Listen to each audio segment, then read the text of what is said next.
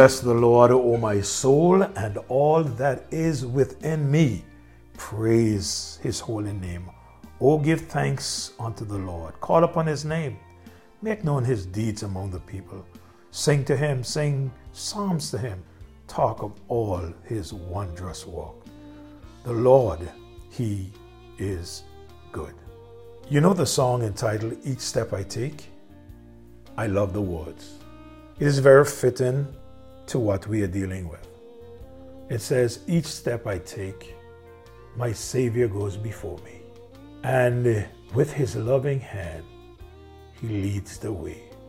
And with each breath I whisper, I adore thee. Oh, what joy to walk with him each day. Each step I take, I know that he will guide me. To higher ground he ever leads me on. Until someday that last step will be taken. Each step I take just leads me closer home. Isaiah chapter 43 verse 2. When thou passest through the waters, I will be with thee. And through the rivers, they shall not overflow thee. When thou walkest through the fire, thou shalt not be burned, neither shall the flame kindle upon thee. We are looking at this passage, this pathway that you and I must travel while we are here on planet Earth. I say to you this morning that it is a passage of various trials and hardships.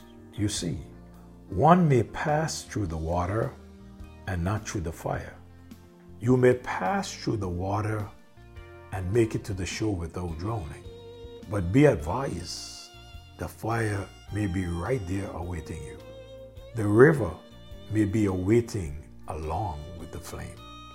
Let me remind you of Acts chapter 27 verse 37, where the scripture says, and we were all in the ship 260 souls. Who were in the ship? 276 men were in a ship. When we come to Acts chapter 28, verse 1 to 5, the Bible says, and when they were escaped, who? The 276 souls. They knew that the land was called Melita. And the barbarous people showed us no little kindness, for they kindled a fire and received us, everyone, because of the present rain and because of the present cold.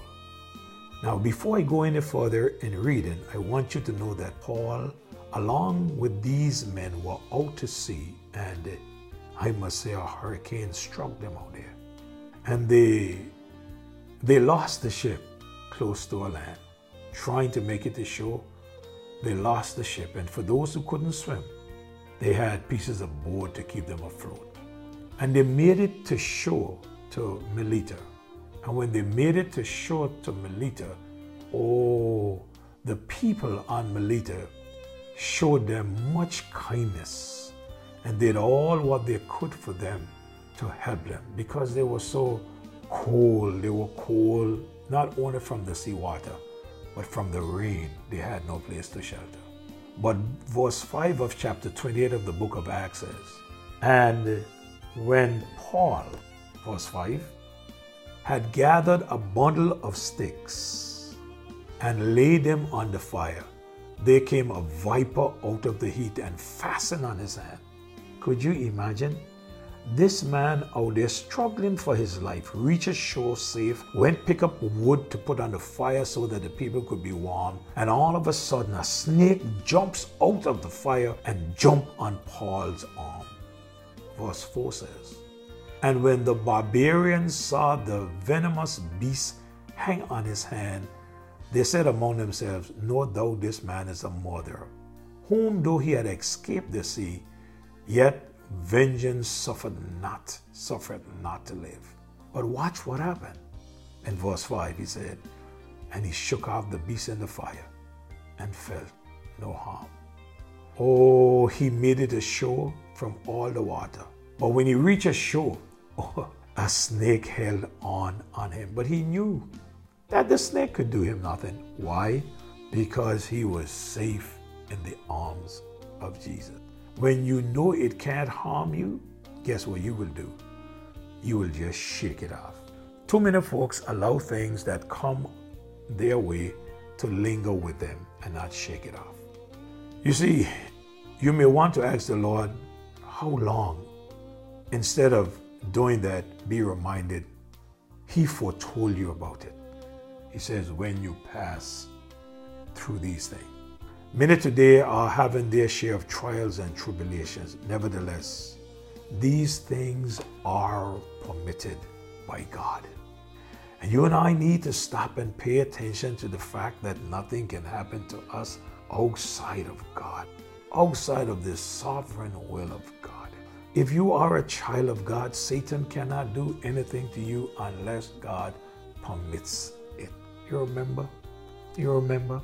When God asked Satan, where you coming from? He said, I'm coming from walking up and down in the earth, roaming to and fro. And God said to him, have you considered my servant Job, that there is none like him? And Satan said to the Lord, well, Job is only the way he is because of the way that you are to him. You have blessed him. You have blessed everything he had. Just take your hands off him and remove the blessings and you'll see what will happen. Now, why is it that Satan had to go to God for God to take his hands off? Because Satan could not take God's hands off. And God's hands are always on us. And if God allows anything to come to us, he's in control. He knows exactly what he's doing and why he is doing what he's doing. And you and I, all we can do is just trust God, because God is always right. We get in planes, never met the pilot before. Sometimes we don't even know if it's a man or a woman. We strap ourselves down in these aircrafts and we hear engines rolling. We see the plane rolling. We don't know who up in the cockpit. It takes off from the foot of the runway. And all of a sudden, we are not even sure that that person know anything about flying. But we sit down and watch that plane go in the air, and we trust him that he know how to navigate his way to where we are going. And we reach safe. We reach safe because we trust the plane and we trust the pilot. If you can trust a plane, if you can trust a pilot that you don't know, you can trust our God, who has formed you, who has redeemed you, who loved you, who has chosen you. And then lastly this morning, it is a passage where the road gets rough, the water gets rough, and the fire gets hot. When it comes, if you don't trust the one who is leading, it can lead to disaster.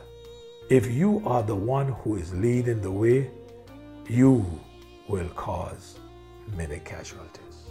Whatever you are going through today, whether through the water, through the fire, through the river, I want you to know that you will not be burned if you go through the water. You will not be drowned if you go through the waters. The fire will not burn you. The water will not drown you. Or the rivers will not overflow you. The flames will not kindle upon you.